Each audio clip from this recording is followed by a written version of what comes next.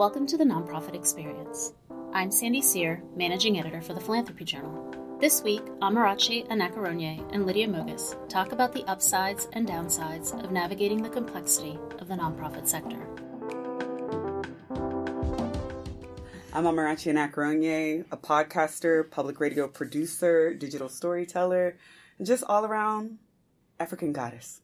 Hi, I am Lydia Moges, and I am a public health professional with an interest in global health. How many years have you been working with nonprofits, for example, even on a volunteer level? Yeah, so I think when I left grad school for my master's in public health, I went into federal consulting. That was about a year. And after that, I went into nonprofit, but within the realm of academia, about a year of that. And now I'm at a nonprofit now. So let's say about two and a half years. Yeah, I think I've been working both on an internship, volunteer, and then career-wise, probably 9 years. It's longer than I expected. I was thinking about it earlier today, and I was like, it's actually been a bit, almost a decade worth of work. So a lot of experience for sure. So Lydia and we met via an organization, a triangle organization called Young Africans of the Triangle. That's how we met, right? Yeah. Yeah. Yeah, and a mutual friend. We're both of African descent. We have parents that are born in Africa, and we cover both sides, west and east here. How long has it been, though? 2 years? Yeah, probably. Like 2? Yeah. What do you think of the nonprofit experience is? I mean, my first, and this may be because I'm recently stepped away from nonprofit for a bit, but the first impression, or my first, reaction to it is overworked, underpaid, and not developed as a professional. Boom. That's kind of yeah. But then, of course, there's the, positive aspects to it. But yeah, go ahead. Dive in. I mean, I feel like it's just, based off of personal experiences, when I think about the nonprofit experience, I think about one person doing 5 people's jobs underpaid. And you wear many hats and you're underpaid, understaffed, under-resourced. For sure. But at the same time, I think about it on the positive realm of in every nonprofit that I've worked in, it's been people really, really passionate about what they do. So yeah, you may be eating oodles and noodles, but you love what you do. You may be broke, but you love what you do. Yeah, for sure. Okay. What are some positive aspects for yourself as far as your experience? I think my personal benefits from the nonprofit sector and the bit of work that I've done, again, will be I've worked with some of the most passionate, intelligent, predominantly women that I've in my life, as far as my career goes thus far, as a public health professional, as a digital media professional. Within my nonprofit work, it has been some of the most driven, smart, innovative, creative people, because when you have a lack of resources, you got to get creative, and it's a lot of it is self-initiative of learning different things. So that's been the positive for me, but also too, in every realm of life, whether we're conscious of it or not, we are impacted by nonprofits. I wanted to touch to your point with, as far as it being majority women and strong women and such, and I've noticed that as well. I feel like a lot of the nonprofits I've worked for are dominated by women, but it's very interesting when I went abroad and did some work in Ethiopia that it was about 90% males. Are you serious? That were in the nonprofit sector. And I mean, they're definitely stepping up as far as trying to integrate equality amongst staff and amongst their hiring process. So there are a lot of changes that are happening. It was very interesting. And I know it's due to cultures and the differences in that realm, but it was interesting how here, even in my undergrad, because I still stay connected with the university that I went to, that they're constantly trying to recruit males. And so it is a more female-dominated sector, I feel, so far from my experience. More power to us, because I think it was always needed, so we bring something different to the table. Yeah, and to see other women that have actually paved the way for both minority backgrounds as well as women in general, that in itself I think is it's something that's always motivated me to have that, because then there's a level of relatability to that journey, and so it's definitely something that I've observed to be a good thing as well. And compassionate. I mean, I just think we women have a lot of compassion to give. So, it's when you're dealing with humanitarian work and such, I think it's definitely not that all nonprofit is humanitarian based. But the ones I've worked with, at least, yeah, I think are more geared towards that. So it's good to have a kind heart, a giving heart. As far as being, I think, compassionate in the realm of the work, but I think with any setting you go into, there's variations of compassion. There's compassion in regards to work, but then there's like, you work with different types of leadership styles. There's always two sides to the coin, of course. Yes. Like, and I mean, I was so shocked. I remember my first job in the nonprofit sector, were a paid job, and I was just shocked at the differences. There were some that were really there with good intents, and then there were some that I just felt like it was the only job they could get type of narrative to it, because it was like the way that they carried themselves and the way that they executed or even conversed or were towards their coworkers and such was just borderline evil. I was just like, what is going on? I thought everybody was supposed to be like really kind and and like, understanding, and I expected a more humanitarian personality from people, and you're right, it's really not always there. People's, I guess, agendas or like what their motivations are they vary for sure. We're complex. Humans are very complex. Yeah, and I think, it teaches you about humans, for sure. Yes. Particularly, like, when you're dealing with managing people, but then when you're also being managed yourself and learning different, how to adapt as far as adaptability to responding to different people's learning styles, but also how different people manage and how those types of dynamics and relationships are interesting.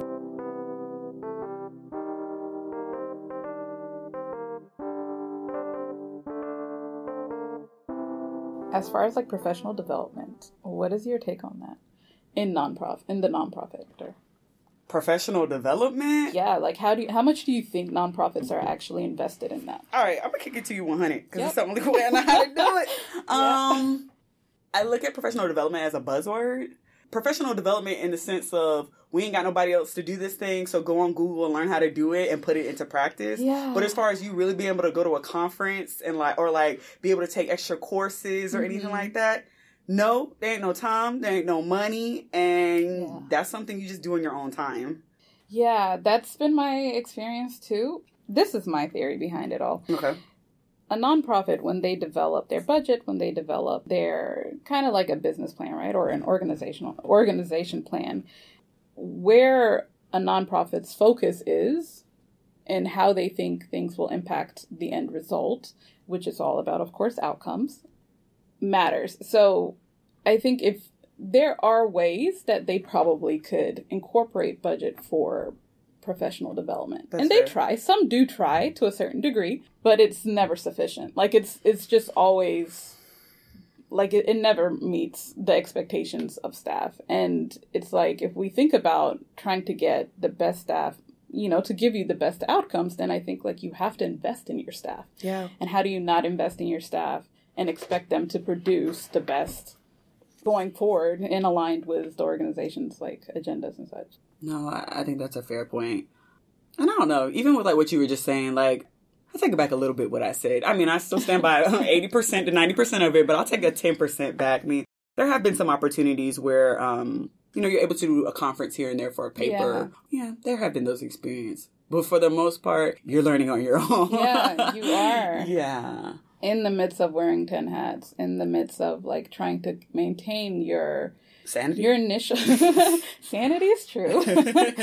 Sanity, yeah, for sure, because they don't expect any less of you when you come on board, and those job descriptions definitely are under listed with the skill. Like it does not represent what you will be doing in the nonprofit world. It really does not. At one point, I actually thought that they fed off of people's passions.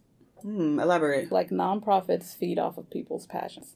So I was working in the social services realm for a bit, and I think that's a sector that is like, if you don't, it's like one of those jobs, like if you really did not have a heart for it, or if it was something that really was not part of your passion, then you would not set yourself up to be in that type of work environment and like getting paid the rate that you're getting paid and like being worked on the level that you're being worked and the stress level. I mean, when you're talking about dealing with people's lives, and whether it's adolescents or it's adults or infants, like it doesn't matter. it's just the responsibility you take on, the burden you take on is just another level. So like with that, I think the only way is like you feed into people's passion and you're like, okay, we know that they're going to be passionate about it, especially if they got a degree in it. I don't know. I don't feel like the compensation is anywhere near the level of like commitment that's given to it. I don't want to say this as a universal. It's because not universal. I don't think anything is a universal. Yeah. But true. I will say to an extent, when you say feeding, the first thing that pops to my mind, and again, this is not a universal statement for all nonprofits, but for some, we'll make that disclaimer in the beginning. Yeah, I'm going to make that disclaimer. Yeah. But to an extent, it's exploitation of labor. Mm-hmm. It's exploitation of passion. Particularly when someone is like, blood, sweat, and tears, this is what they stand for, this is about. But like, in certain ways, right now in my life, I'm privileged in the sense that, I don't have mouths to feed. I don't have a family or anything like that. It's just myself that I'm taking care of. But I think to some extent, like if I did have children or I did have a partner or, God forbid, like my mother or my father were sick or something like that, do I have truly the funds for all the work that I do and all the hats that I have to take care of them sufficiently? Mm-hmm. No. Does my paycheck reflect really my labor? No. Mm-hmm. Even though I'm passionate about it, passion doesn't feed me. Passion doesn't put a roof over my head. Okay. I mean, I've always been someone that I've always had multiple jobs. One, because economically speaking, I always want to be able to eat. And I want to do more than survive. I want to thrive. But at the same time, not everyone is built that way. And for those that aren't built that way, what happens to them? Yeah. How do they survive? How do they do? How do they live? Particularly if you're not coming from a privileged background where you have families that are like, oh, you're passionate about that? Let's financially, emotionally, psychologically support you. Yeah. What happens to them?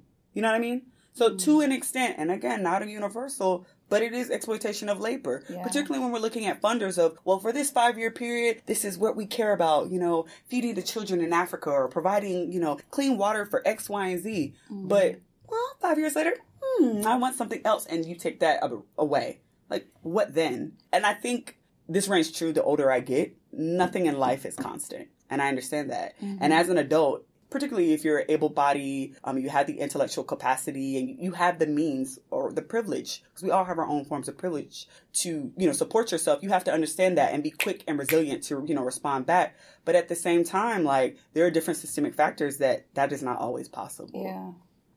I think you touched on something that I wanted to get into a little bit more, the psychological health that is so impacted in a nonprofit sector. In my personal experience and coworkers that I've worked with, it's just sad that you're doing something that you're passionate about and you're doing something that you think the organization is for and will support. And it's sad how like the psychological impacts and the residue of what you're doing and being overworked or being, what was the term you used?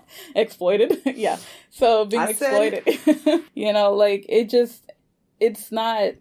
not okay. It's really not okay. The state of mind. It took me a few months to really like regain my sense of like understanding and like get myself kind of balanced again. Yeah. After I left one of my jobs, like it was very interesting the amount of strain it put on me psychologically.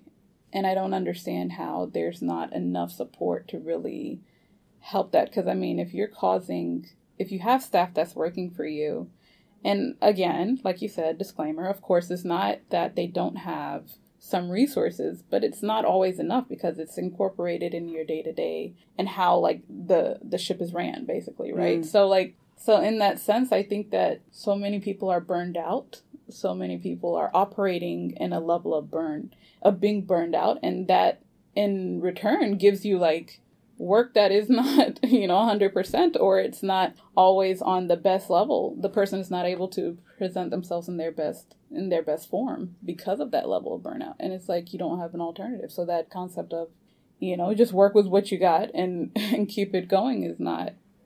I completely agree with you about that. And I am an individual that's all about work-life boundaries, work-life balance and boundaries. And I'm real quick on it. No, I can't do that. Or no, I do feel overwhelmed. I'm real quick to, throw that out there. That's good. I had to learn that the hard way. No, that's real though. That takes time though. Yeah. But I think in a former position that I had, We were doing a lot of work where engaging with clients with a lot of with listening to their narratives. Yeah. I experienced a lot of secondary trauma. Yeah. And that took a toll on me. And I don't know. No, it's not even I don't know. I was not prepared for that psychological response in listening to their narratives on a day-to-day basis. I don't have a background in social work.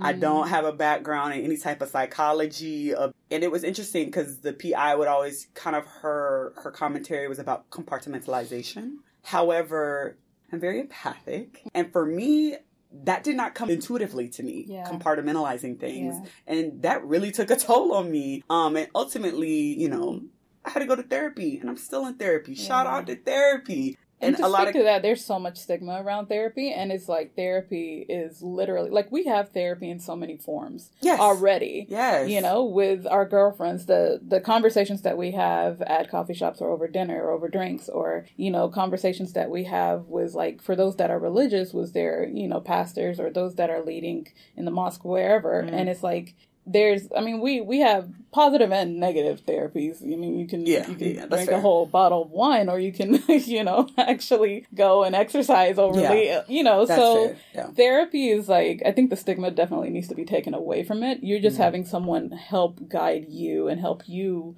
figure out your thoughts and your feelings and, like, how to, like, continue on in this society and in this world in the best way forward. So, it's just help, in my opinion. Yeah. Good help, great help, educated help. So. And I'm saying the same thing as well. But I think my ultimate point that I'm coming from is, like, somehow having it built into the institution. Yeah. Particularly if your work is grounded in that. And I understand, again, as an able-bodied adult with the capacity to, of course, find my own resources for therapy and to finance it as well. That has been a privilege of mine. Again, if you're being underpaid, like, where are those resources to do that? Because they're not cheap. Insurance only covers, like, 3 sessions and you're done. It don't cover that much.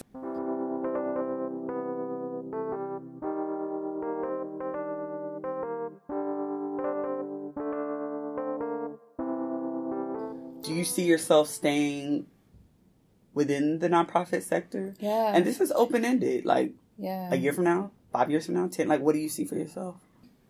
I know, that question is a legitimate question for me. So I guess I got to speak to the positive aspects. Not by default, but because I do believe in certain aspects of nonprofits. And that, of course, it stems from a place of good. Like, with a lot of businesses, like, their goal is, of course, profit, right? So here, the goal more so is to help a population in need, or change a narrative, or change the outcome of something in the world that is impacting humans. And so, in that sense, to have all these nonprofits exist and to have them their whole focus being on bettering the world in the forms that they can, like, that is major and that's necessary. Like, you have good and evil, like, the balance of the world, like, requires that we have, those that are contributing their efforts and their resources and their funds towards this. So I'm definitely a believer in nonprofits. So I would not see myself saying that I'd never step back in that sector.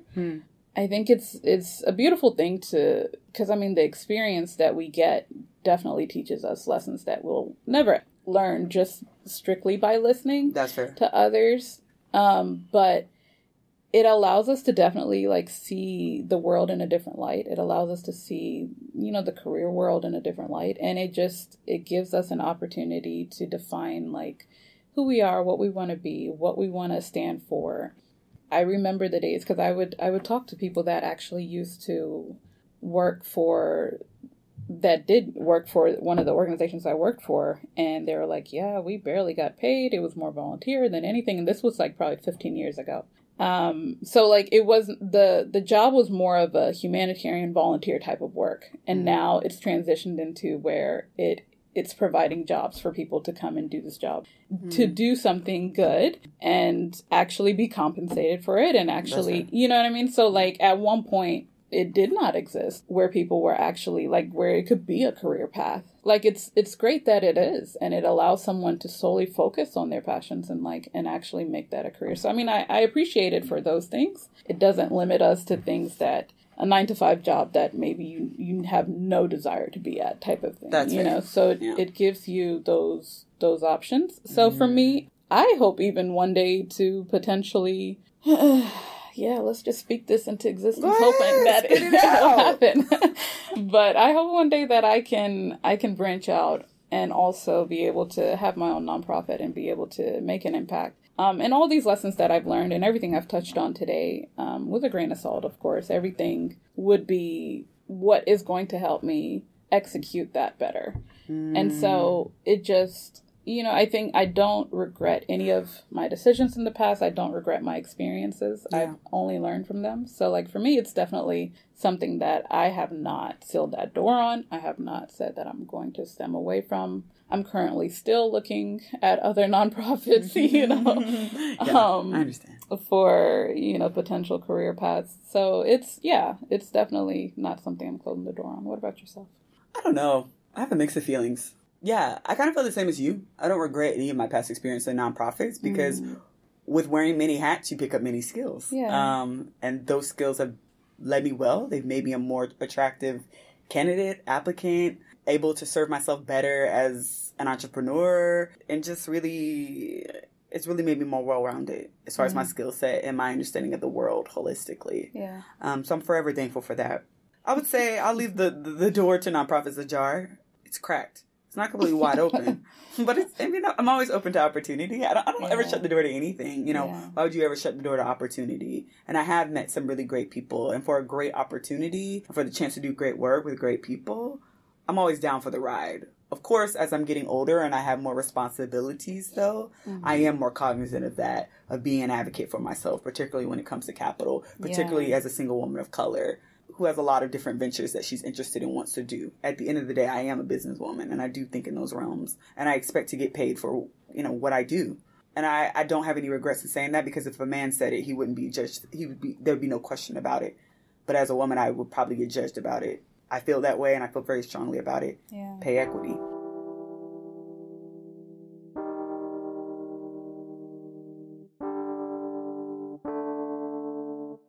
You did touch on, like, meeting great people, and I mean, for me, I feel like the jobs I've had, I had been there as long as I had, not only for my passion, my personal passion for what I was doing, but the people I was working with.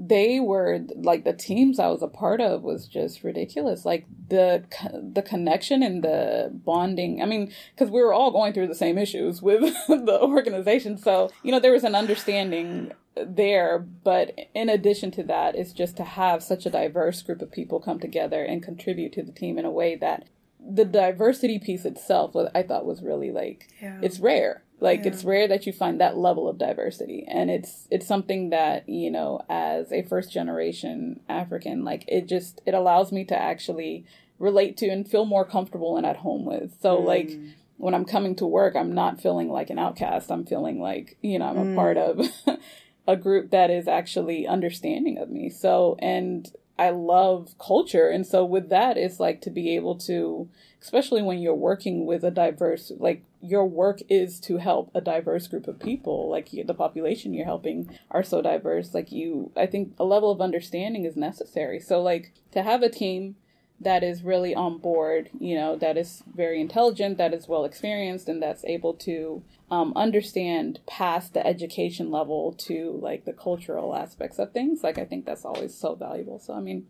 But also, too, I think as I'm, again, with getting older, you don't necessarily get to choose the people you work with. True. And you don't necessarily have to like your coworkers, but you do have to work with them and find a way for the good of the whole to make it work. Your experience and your narrative could bring to the table a lot of knowledge for them, right? And a lot of, like, insight in a world that maybe they've never had any experience in. And so do you feel like you are able to open up? Do you allow yourself to be that free in your, you know, work environments to be able to, like, educate them culturally and educate them, like, in ways that maybe they lack? That's a really, really good question. I was just reading an article about this. Might have been Harvard Review Journal or New York Times or something. I'm usually up in the morning on Twitter reading articles. But it was an article particularly about, it was within the business sector, but it was talking about how in order to move along the professional ladder, to a certain extent, you have to build personal rapport with your coworkers, where the conversations go beyond the professional realm, but like not personal necessarily about like certain things, but like, you know, what if your favorite sports team, or, you know, your children, or whatever the case may be. But to a certain level, you have to be able to open up, because that rapport builds engagement to then help you along the professional ladder. But the research was saying that among particularly people of color who work within predominantly white environments or sectors, how it's a lot of times harder for us to open up, not necessarily because we don't want to or we're against it on like a racial basis, but that sometimes it may be a thing of like, I remember one of the quotes, and I'm paraphrasing, I can't say it verbatim, but one of the, I don't know if it was a man or a woman, but one of the individuals was saying, I mean, it's cool, like I try to engage, but those television shows they're talking about, I ain't never seen them shows before, so how can I engage? Yeah. So we do have those cultural differences, but or not even cultural differences, just like your preferences, right? Yeah. Going back to your question about, you know, in my work sector, how open am I? I'm not going to lie. I think a lot of times in a lot of different professional opportunities I've had, I just kind of vibe people out. And what I mean by vibing someone out is I'm naturally going to observe before I open up. Both observers.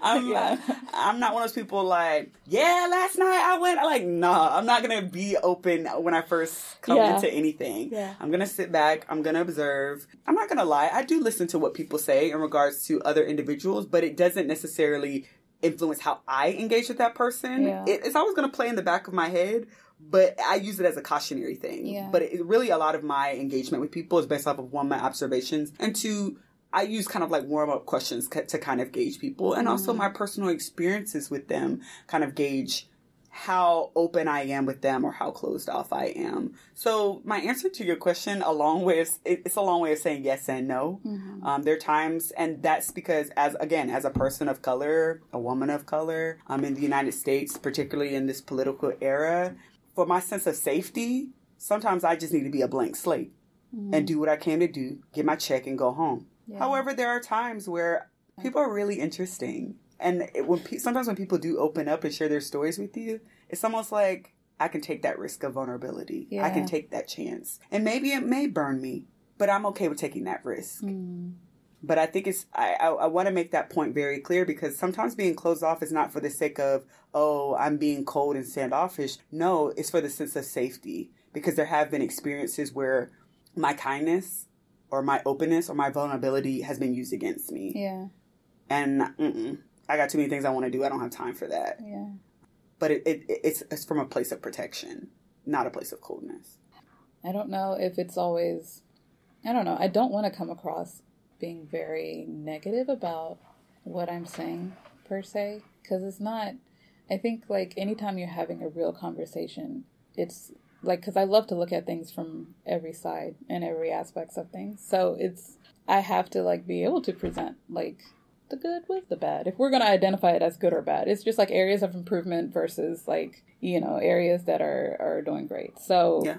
And I love it too. I think you make an interesting point about, I don't think this conversation around in any sector, so beyond the nonprofit sector, I think we're talking about professional realms. I don't even want to look at it as a binary of good and bad. It's a continuum. And I say this a lot in my own like work, like journalism, but the answers to a lot of problems are not black and gray. They're in shades of gray. And somewhere in the gray, there's an answer. And based off of your perspective is where that answer is. I think it's also, it's about how you really, I mean, because it's perspective, right? Mm. And so perspective and experience. But perspective can really change the narrative. The way you approach a nonprofit can give you back different results, you know? Mm. So self-development, whether they're invested in you or not, I think as an individual, especially trying to work in a nonprofit world that is going to take a lot from you, you have to make sure to have channels of where you're being poured back into. Boom. So, I mean, I think that is such a key factor to be able to survive in that sector and to be able to last and really make a great impact. So for me, that has been a great lesson that I've learned. And, you know, I always think that people need to be their best selves. And so in order to do that, you have to invest in yourself first. And then you can demand of others to invest in you. And so you'll even know your worth enough to be able to do that. And that goes across how you even execute whoever you're trying to help, from their rights and standing up for their rights to knowing how to help them get out of, different mental hurdles and such. And so, to be able to get to whatever outcome that they need to get to. One other thing I did want to point out is, like, with nonprofits, I definitely feel like the collaboration piece, I think a lot of people feel this way, but like when you're forced to be in groups and work with people, like, it's just your worst nemesis. Like, you just hate to be in those situations. And I don't know, I have yet to meet someone that's like, yeah, I loved group work, unless they weren't contributing. Like, if they were that individual, then of course they would enjoy it. Everything was being done for them. Yeah. But for the most part, it's just because you're having to deal with such different individuals that you do not know for the most part. So in the same way, like with the nonprofit world, I'm saying, like, there's so much collaboration that happens. And it's something I've come to really value, because there's no way sometimes that you're able to execute a greater vision without collaborating with others that have the same, like, agendas. I respect that, Lydia. Yeah. I think that's the most beautiful, positive way to end it all. And I agree with you so much in regards to, like, the beauty of it is the collaboration for the good of the whole, for the good of mankind, for the good of whatever your cause is. And that no one can ever take away. Yeah. That you give back to yourself. For all it takes, that's what you give back to yourself. Something just came to me as you were talking. It was like, I can view any, like, entity or group or organization or business or such as, like, a image of a human, right? So humans are flawed. Humans have so many messy, but we're constantly growing, right? And we also come to the table with so much, like, baggage. But I'm saying even the diversity is beautiful in humans, though, and, like, how much we bring to the table and the ways that we think and the differences in ourselves, also is, like, the equivalent of these nonprofits or businesses or such that, that are a representation. I just feel like it's a form of a human in its sense. So, like, all the flaws and all the good things that come with human also comes with a nonprofit. Thank you for listening to the Nonprofit Experience. If you like what you hear, please support our work. Rate us on iTunes, share us with a friend, and help keep this project sustainable by donating at go.ncsu.edu/give-to-PJ. TNE is a project of the Philanthropy Journal. Our managing editor is Sandy Sear, our graduate editor is Kristen Gollahue, and our graduate assistant editor is Preston Whitworth. This episode was produced by Kristen Gollahue. Our theme music is an original score by David Mueller. For more information on this and other episodes, visit us at www.philanthropyjournal.org. Be sure to follow us on Instagram at The Nonprofit Experience and subscribe to the show via iTunes, Stitcher, Spotify, and Google Play.